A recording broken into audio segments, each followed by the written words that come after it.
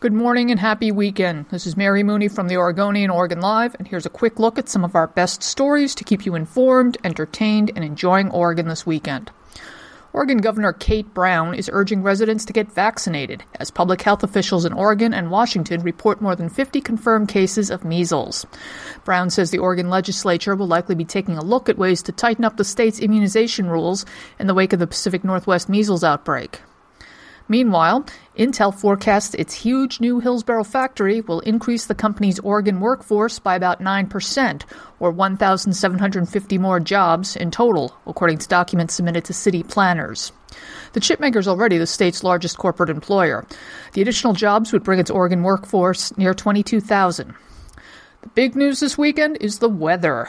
Depending on who's forecasting, the Portland area could get 2 inches, 4 inches, or as many as 14 inches of snow.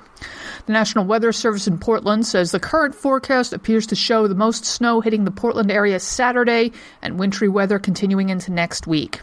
It says some of the higher elevations in the Portland area could see up to 6 inches of snow. The forecast is changing pretty much by the hour, so keep checking OregonLive.com for the latest and stay safe and warm this weekend. For these and more news stories, including everything you need to know about the snow, pick up today's copy of The Oregonian or head to OregonLive.com. We'll be back Monday morning with another flash briefing.